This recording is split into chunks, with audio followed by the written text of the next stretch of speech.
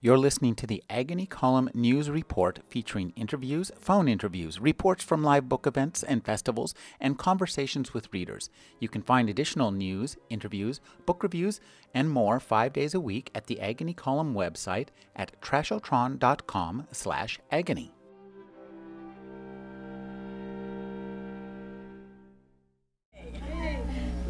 Now, Sir Arthur Conan Doyle, in the Sherlock Holmes story, The Adventure of the Red Circle, wrote the following pertinent paragraph. And he's talking about Holmes. He took down the great book in which day by day he filed the agony columns of the various London journals. "Dear me," he said, turning over the pages, "what a chorus of groans, cries, and bleatings! What a rag bag of singular happenings! But surely the most valuable hunting ground that was ever given to the student of the unusual, and that is the agony column." That's my show. That's where I took the name from. With me tonight, I have two fantastic superstar authors. Here we are sitting in this lovely book cafe. Next to me is Meg Wolitzer. She's the author of Sleepwalking, Hidden Pictures, This Is Your Life, Surrender Dorothy, The Wife, The Position, and The 10-Year Nap. Her new novel is The Uncoupling. And next to her is Alta Ifland, who grew up in Romania and emigrated to the United States in 1991. She started her career as a writer in the French language and began writing in English in 2005. Her first book of prose poems was Voice of Ice. She's also written Elegy for a Fabulous World, and her newest book is Death in a Box. Thank you for joining me, Alta and Meg. Thank you. Thank you. We're going to start with a reading from each author. Meg? Sure. Fire it off. Let's hear the beginning of her new novel, The Uncoupling. People like to warn you that by the time you reach the middle of your life, passion will begin to feel like a meal eaten long ago, which you remember with great tenderness. The bright points of silver, the butter in its oblong dish, the corpse of a chocolate cake, the leaning back in a chair at the end, slugged on the head and overcome. Dory Lang had always thought there was a little cruelty in such a warning. It was similar to how, when she had a baby, people always tried to clue her in on what they were sure would befall her.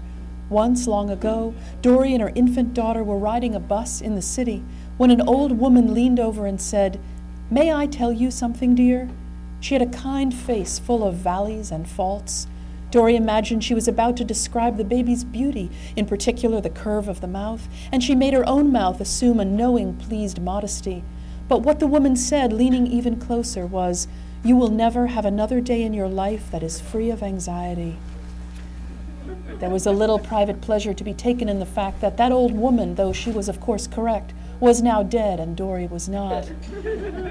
As for the warnings about the disappearance of passion, Dory recognized the sadism stitched into the words. Because the love lives of the women who'd said such things had gone soft and pulpy and tragic, they took a little comfort in telling as many women as they could that someday such a change would happen to them too. Dory and Robbie felt they were exempt from such an outcome, assuming that even when they were so old that they appeared interchangeable, even when his ankles were as narrow and hairless as hers, and her lips were as thin and collagenless as his, and their pubic hair could have belonged to Santa Claus, even when they resembled those dried apple dolls sold in the gift shops of folk museums, they would sleep together frequently, happily, and not just gently, but with the same gruff, fierce purpose as always. Around them, in other houses in their neighborhood, there would be a terrible pile-up of non-sex-having couples, all bone and tendon and indifference and regret. Warmly, hotly, tirelessly, in their own bed, they would stay. The Langs had been teaching English at Eleanor Roosevelt High School in Stellar Plains, New Jersey, for a decade and a half when everything changed. It had been an uneventful school year so far. There had been no deaths, neither student nor teacher, and not even any half-hearted prankish bomb threats, which had become as common to suburban high schools as intramural sports. Robbie and Dory Lang began that year at Eleanor Roosevelt, Elro, everyone called it, with the same optimism they almost always felt.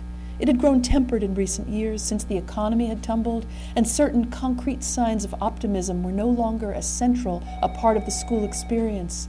The smell of pencils, for instance, with their suggestion of wood shop and campgrounds, and the promise of some precocious kid's standout in-class essay.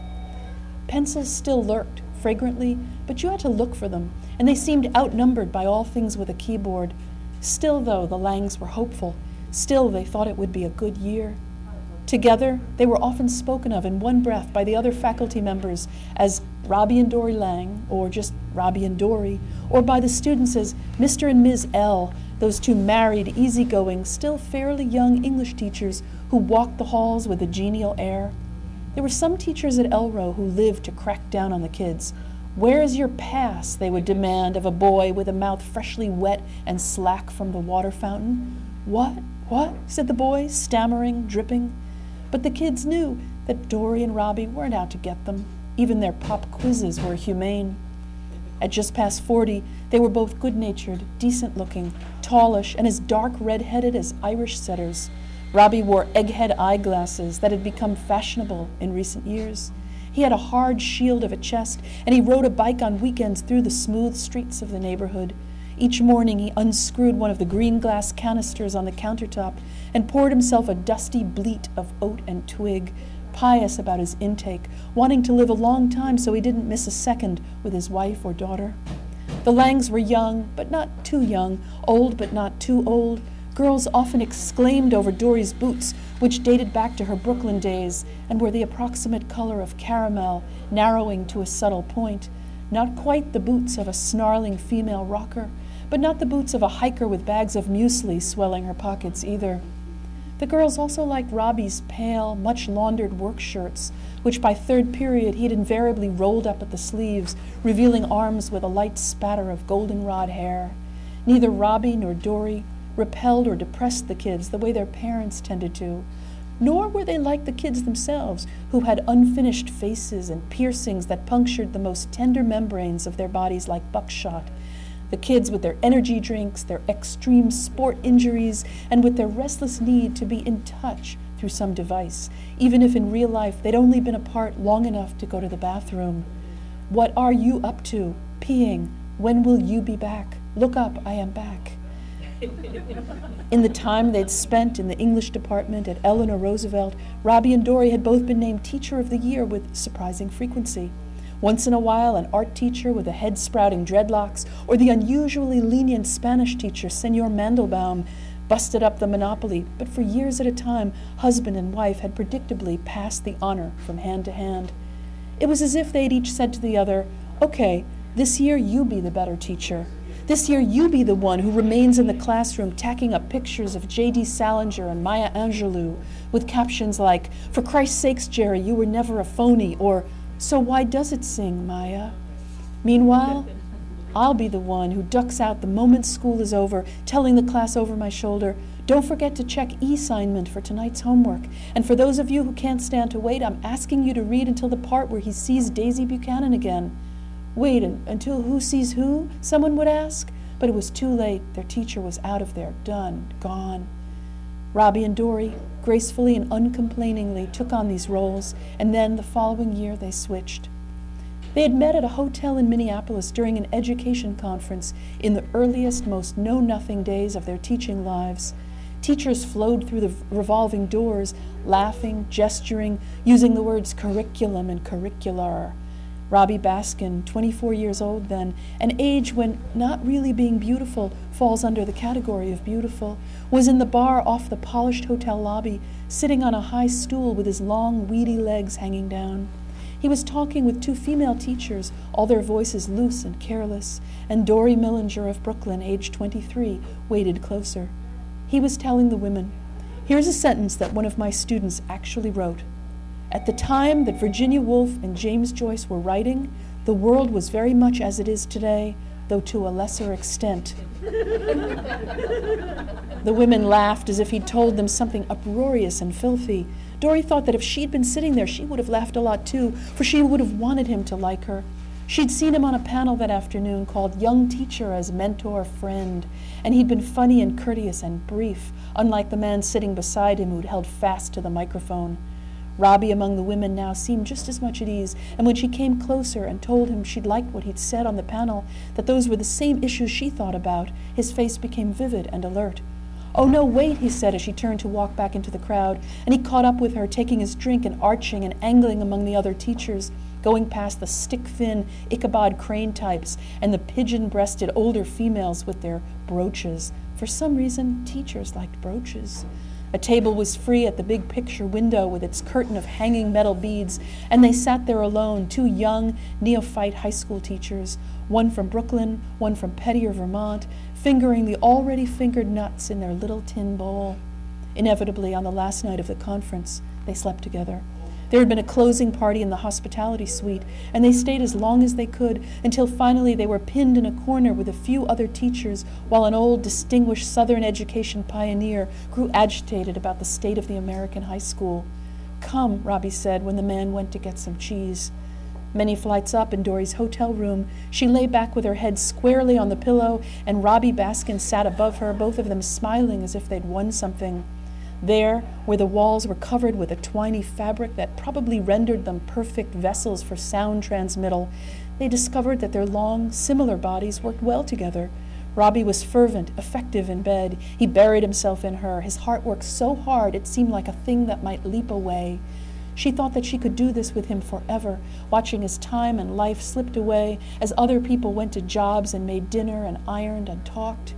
In bed at first, and then later when he visited her in Brooklyn, and even much later when he left Vermont for good and moved in with her, they shouted in big voices or squeaked or hummed with industry and focus. They both noticed that they perspired roughly the same amount, and it was never overpowering, but instead more like a delicate broth. "Chickeny," Robbie commented once, "the bouillon of love." Meg Wolitzer, thank you very much. Thank you.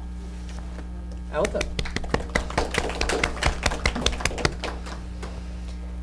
Okay, this is going to be very different.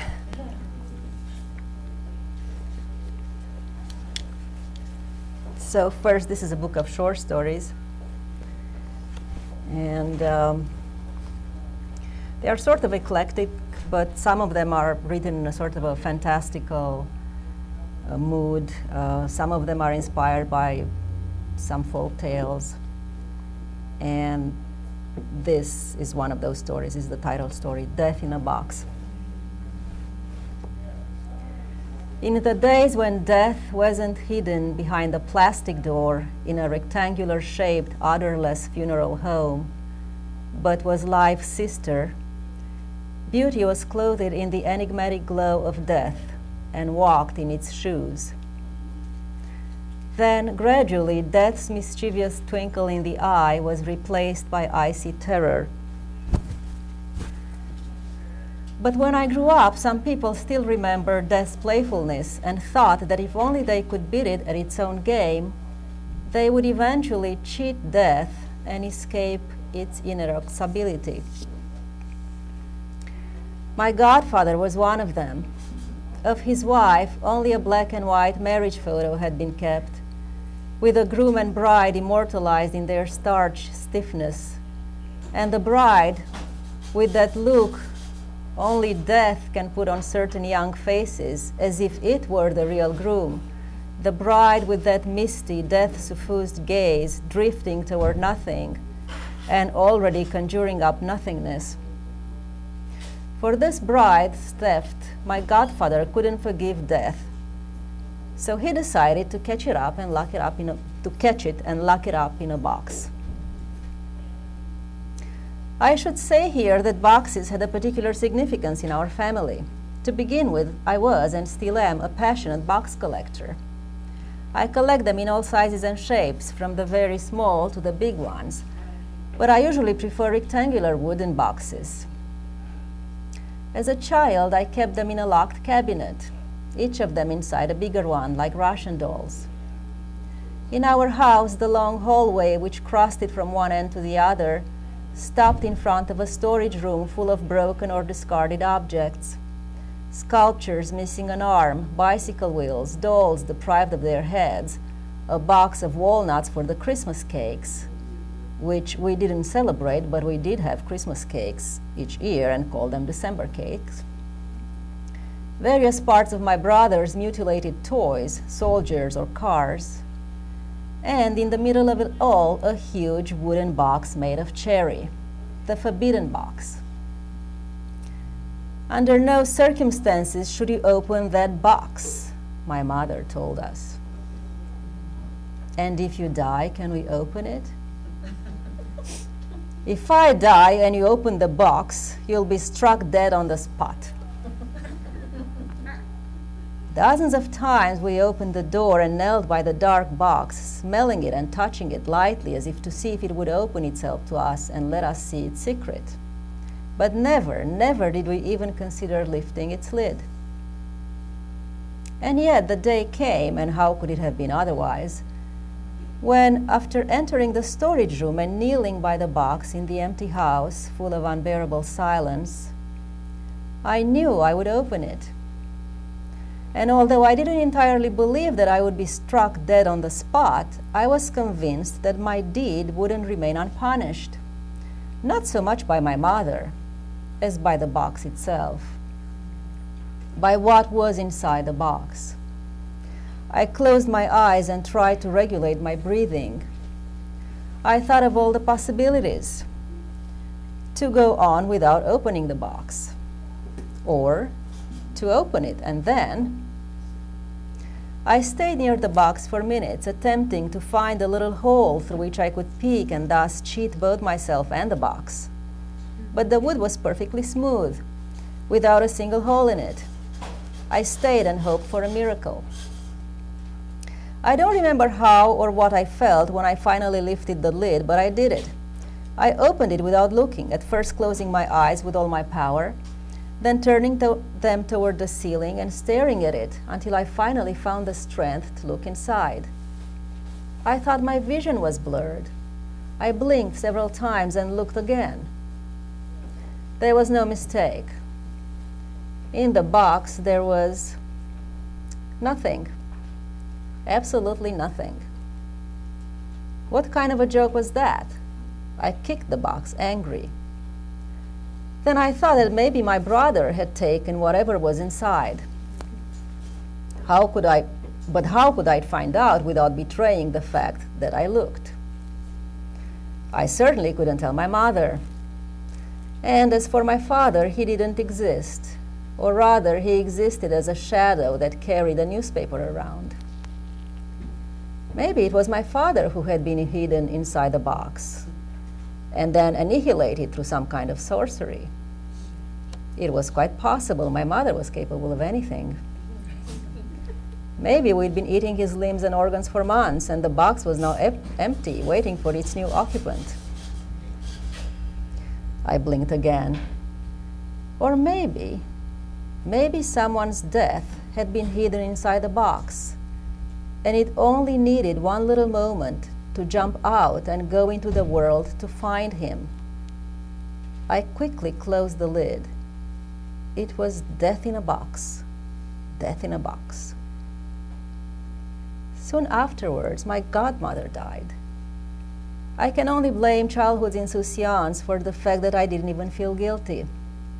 On the contrary, I felt slightly proud for being the only one in possession of this incredible secret, that one can hide someone's death in a box, and I began to act in accordance with the importance of the secret I held. Thus, one day I entered the Jack in the Box, and instead of asking for a burger, with the most candid eyes and sweet voice, I said, "Sir, could I please have some death in a box?" I didn't wait for the poor clerk's reaction. I was out in a second, enjoying the triumph of my courage all by myself. But apparently I wasn't the only one to know the secret, for one day while visiting my godfather, I saw him holding our box as he was talking to himself with glassy eyes and transfigured features. The box was open like a net, extending its invisible arms for some fish or at least a butterfly. And my godfather was murmuring with the chanted voice of someone casting a spell or trying to lure an inflexible lover into his bed. "Come here, dear, dear death. Oh, come here. Come back in the box, back in the box." Was he hoping to catch back his wife's death? Whatever he was trying to do, I thought he was very funny and ran out to fetch my cousins. Then we all came back and circled him with pink lollipops in our mouths, screaming and mocking him as we jumped up and down on the floor. And he kept chanting, "Come here, dear, dear death. Oh, come here, come back in the box, back in the box." We laughed so hard our mouths hurt. We left my godfather there, hopelessly chasing death. And when I returned in the morning, I found him inside the box, with his limbs stiff and his eyes mirroring death's petrified gaze. I touched him, and when I felt his coldness, I fled, yelling at the top of my lungs, "Death is back in the box, back in the box."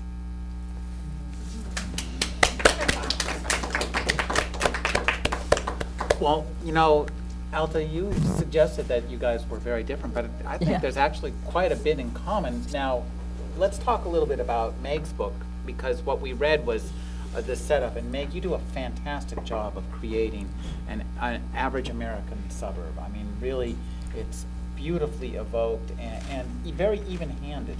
Do you actually live in the suburbs? No, I grew up in a suburb on Long Island, and for me, it's so evocative to this day. Although I guess wherever you came of age remains, I think, the most evocative thing your whole life, that moment. And I just remember walking along turnpikes, and the big thing I was going toward was like a fast food place with my friends, and just feeling kind of unclean in some way. I mean, just sort of feeling the sort of shine of adolescence. And it was both. I didn't know at the time. I mean, you marinate in your experience when you're living your life. And I didn't know at the time that eventually I'd, grow up and write about that. Well, what you write about in your book takes that suburb and has a little bit of magic seep through it. There's a spell. So talk about the decision to create such a beautifully evoked real setting and then just tweak it sideways with a little bit of magic. Yeah, it's not really in the excerpt that I read so much, but the book is about a spell that falls upon this suburb, this made-up suburb of Stellar Plains, New Jersey, causing all the women and girls to stop sleeping with men and boys. And it takes place during the production of a high school production of the play Lysistrata, which has this effect. And I don't know if it actually has that effect, but I don't think most high schools really put on Lysistrata. It's a very bawdy, dirty play. But I had never written anything with anything fantastical in it, although I've certainly liked a lot of fiction that does do that. It had always seemed sort of outside my sphere. And this time around, I came to it in perhaps a backwards way. I knew that I wanted to write a book about female desire over time, kind of tracking female desire over time. But I didn't want it to be a book about women complaining about the waning sex lives or sort of, ambivalence that they felt. And I thought, how to do that? And then I thought, well, falling in love is a kind of spell. I mean, for two people to say to each other, we feel this way and we must be in touch all the time, they both agree to something, but it's this thing that comes upon them. And of course, falling out of love, or even falling out of sort of erotic love, is a spell too. And then I even took it further and I thought, okay, well, the big thing is that books are a spell. So here I've got this play, Lysistrata, which was written in 411 BC, and everybody knows it to this day. Oh yeah, the sex strike play. And how is it that books, even though we're in this age of technology when we fear that kids are being seduced away from books, how is it that books actually still have this hold over us? So with all this talk in my head, this chatter, this jabber of spells, I figured that, oh yeah, the book has to be about a spell. But I didn't want the characters to ever know that they were under one, so they never know, but we do. Now, Alta, in your book, or in your book and in the story you read, you also kind of use something of the fantastic, just a twist of the fantastic, to externalize our thoughts about death. And that's what I think is the real power of this kind of toolkit, is that once you can just take a tiny tweak of reality and then that gives you the power and the ability to speak openly about things that otherwise are really hard to describe. So you go after death. That's big game. Yeah, well, in that specific, I mean, I think it's different from story to story. Obviously, Meg's book is more coherent because it's a novel. But for example, in the story that I read, I would say that the fantastic, basically for me, was inspired from folk tales that I read when I was a child in Romania, which were, I guess, Romanian folk tales, or maybe Russian and translated into Romanian. And when I read the story, I didn't write it with the idea of it being, I just wrote it the way it came to me. But after I wrote it, I started to think about it, and I thought I could identify maybe 2 folk tales that maybe they were probably in my subconscious. And they all have something about death and a box. But really, I didn't think about it when I wrote it. So one of them is a very famous folk tale in Romania, which is called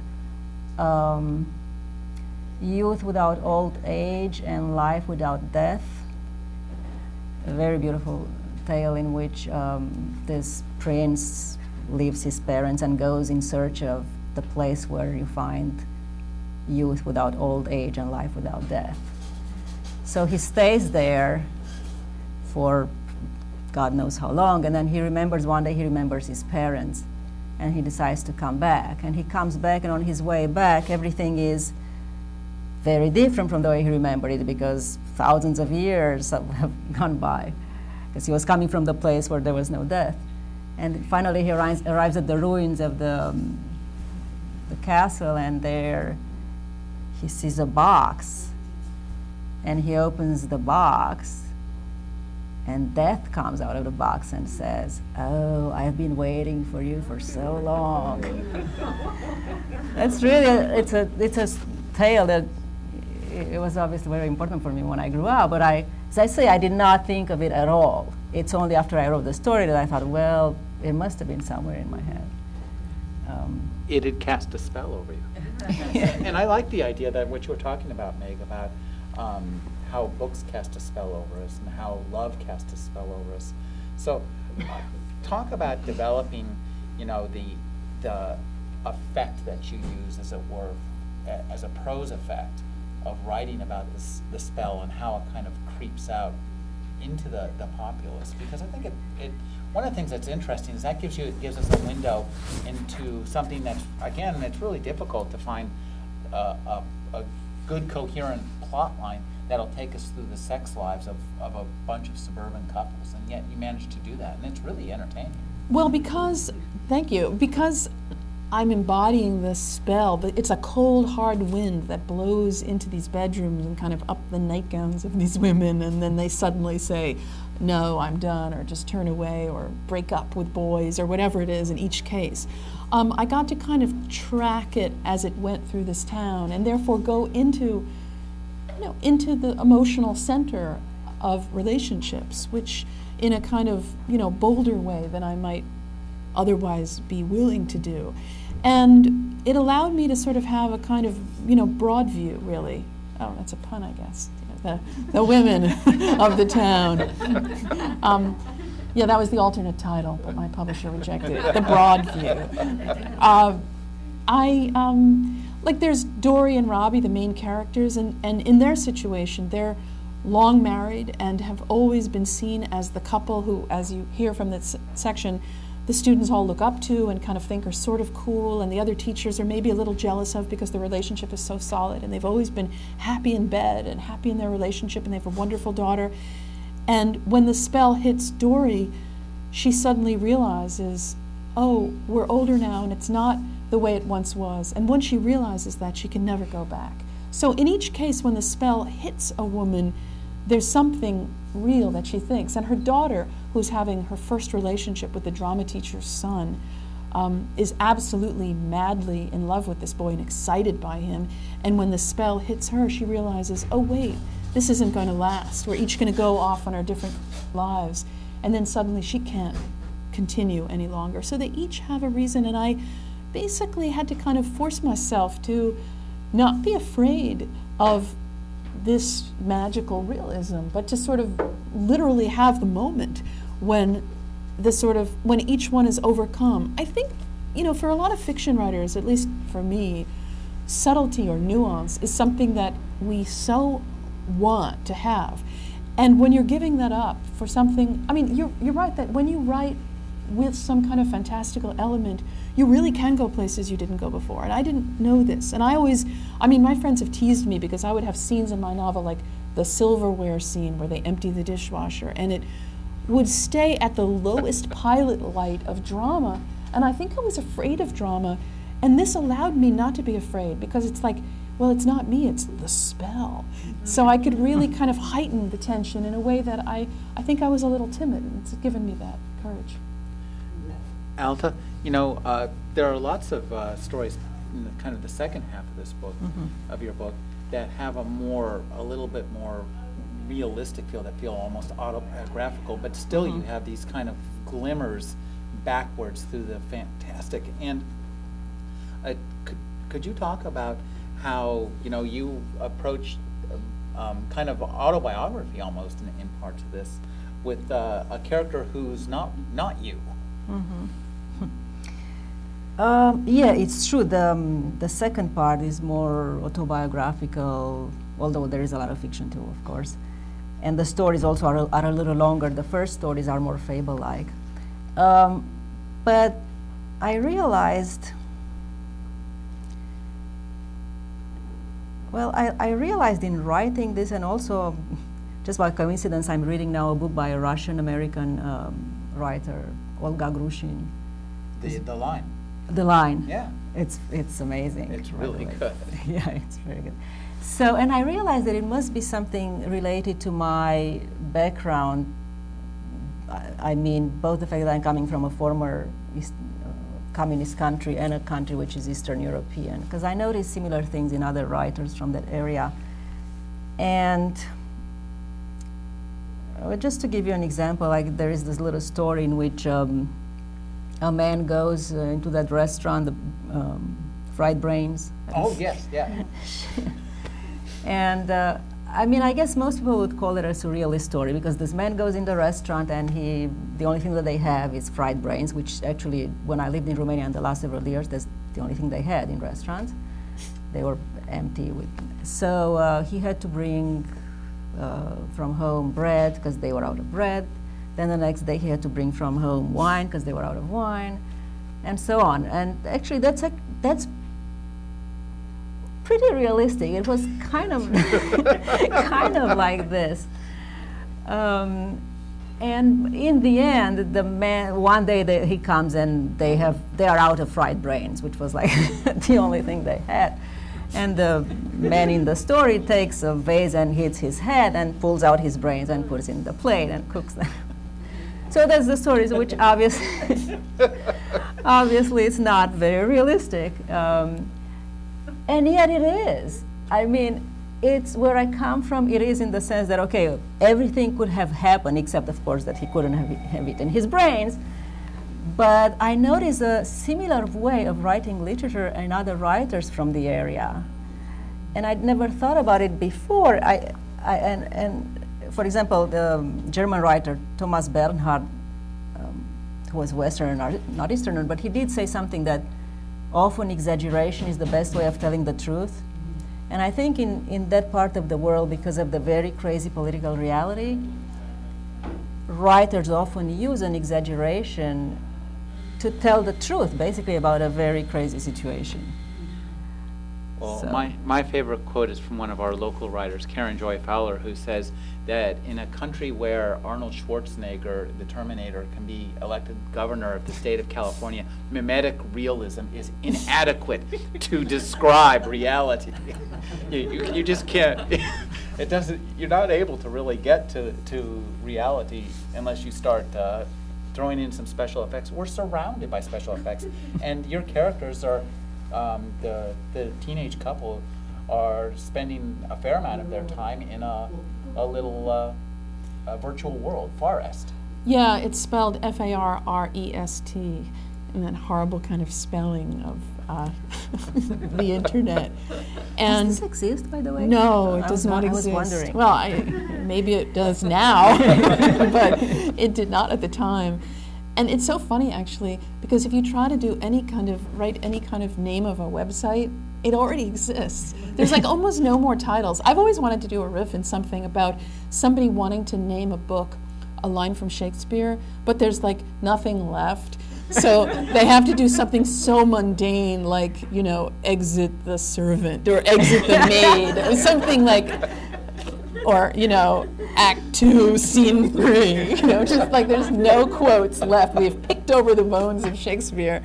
But this couple, Willa and Eli, they talk to each other on Forest, and they go into this virtual world, and they each have a ninja, and he's a centaur, and they each have an avatar, and she's a ninja, and he's a centaur, and they kind of exist in this deep green wood. And actually, the cover of my book, which is kind of green and lush, it's done with something that I learned is called tilt shift photography. Yeah, this is big on the internet. It's real, right? And there's all these websites. I knew nothing about this, but it makes real photographs look like toy towns, and so I hadn't realized this right away when they sent me the cover. Your initial feeling when you get your cover is like you stiffen, your spine stiffens, and and you look for something to kind of like say, well, But it took me a really long time before I understood that the designer was really, in fact, incorporating Forest. It's a suburban town. It's like a miniature little suburban town, but of course it's the green of Forest. And as soon as I realized that, I was very excited because it existed on 2 levels. And everything in a book should have subtext, or else it's chick lit. I kind of like. So the idea that this couple exists, as real people, but also when they go back to their separate, beds at night in their little suburban homes, they can talk to each other and kind of prance around this wood. There's something very innocent about it and private too. And kind of sweet. Yeah, it's. One of the things you do well in your book is to look at adolescent love and mature love and kind of go back and forth and give us some vision of that. And I'm wondering, you have children right now. Yeah, I do. So did you take your vision of adolescent love from your memories or your I don't ever write. Oh yeah, I mine their lives for everything they're worth. What the hell good are they? The hidden cameras in their rooms have been very useful to me, and the recorders. No, I would never write about my children. I absolutely never would write about my children. I feel that having a writer for a mother already means that, it already means what it means, and I think that I respect their privacy. But it's some combination of my general observation about them and their generation, as well as my own memories. I'm sure I got things wrong for this era, because I didn't really, I don't research. I try to just sort of see what the essence of it is. But I see that for them, like this little joke in here about, the 2 people sort of texting each other when they're right there, look up, I am here. It's easy as someone my age to feel sort of cynical and depressed about that kind of communication. But then I started to think about it and think, well, this is a kind of only connect situation for them, and it's not the way I choose to connect. But I know that my 16-year-old son, it's very important to him to speak to his friends, and and he really needs to do that in that back and forth way, and I need to let him. Of course I need to let him, but it's a kind of intimacy that I can't necessarily understand, but I see that it's there, and it has an immediacy. It's not, do I feel bad because it's not as articulate? We sometimes, like the old days of writing long letters to each other and thinking you're in the Bloomsbury group is gone for most of us. But I think that this is something else, and they need their own cohort, and I have to sort of understand that. Alta, you write a lot about family in your book. book. It's really a theme. I mean, we have uncles and cousins and fathers and mothers, and I think the way you write about your family is really interesting, and it's so you're so involved in your family's lives on a level that's so interesting and different from what I'm used to. So talk about writing about that and bringing that out, because it's so even the stuff that's as you point out in the story with the fried brains, reality is weirder than any fiction or surreality we might imagine. You lived through some, as they would say, interesting times. Yeah. Well, actually, in this book, the stories in which members of the family appear are not as many. I think you were also thinking of the previous book, Elegy. Yeah. By the way, my previous book and this book were initially one manuscript, and the publishers cut them, so now I have two books. So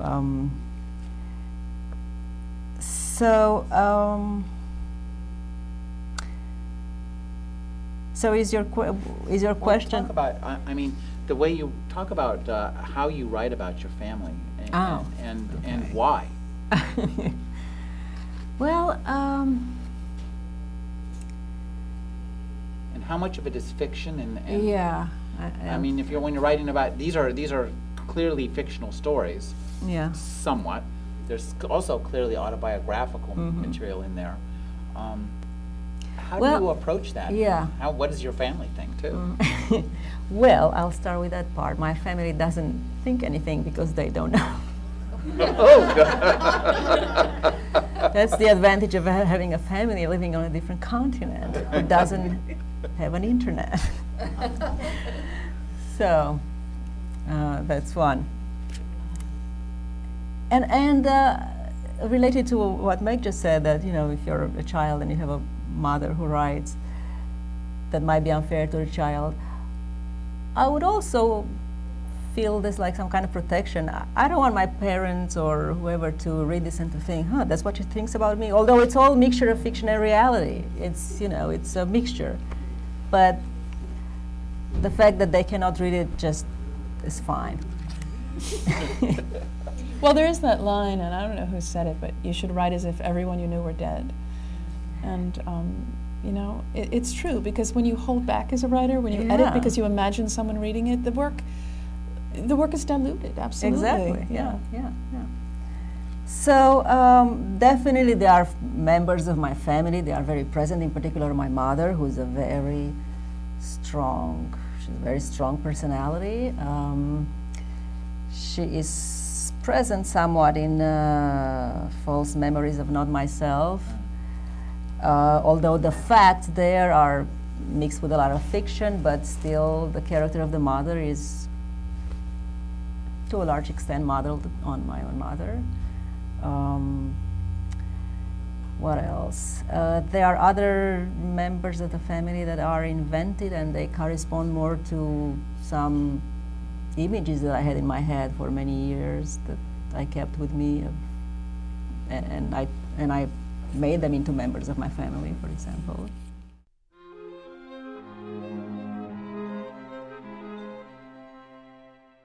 You're listening to the Agony Column News Report, featuring interviews, phone interviews, reports from live book events and festivals, and conversations with readers. You can find additional news, interviews, book reviews, and more 5 days a week at the Agony Column website at trashotron.com/agony.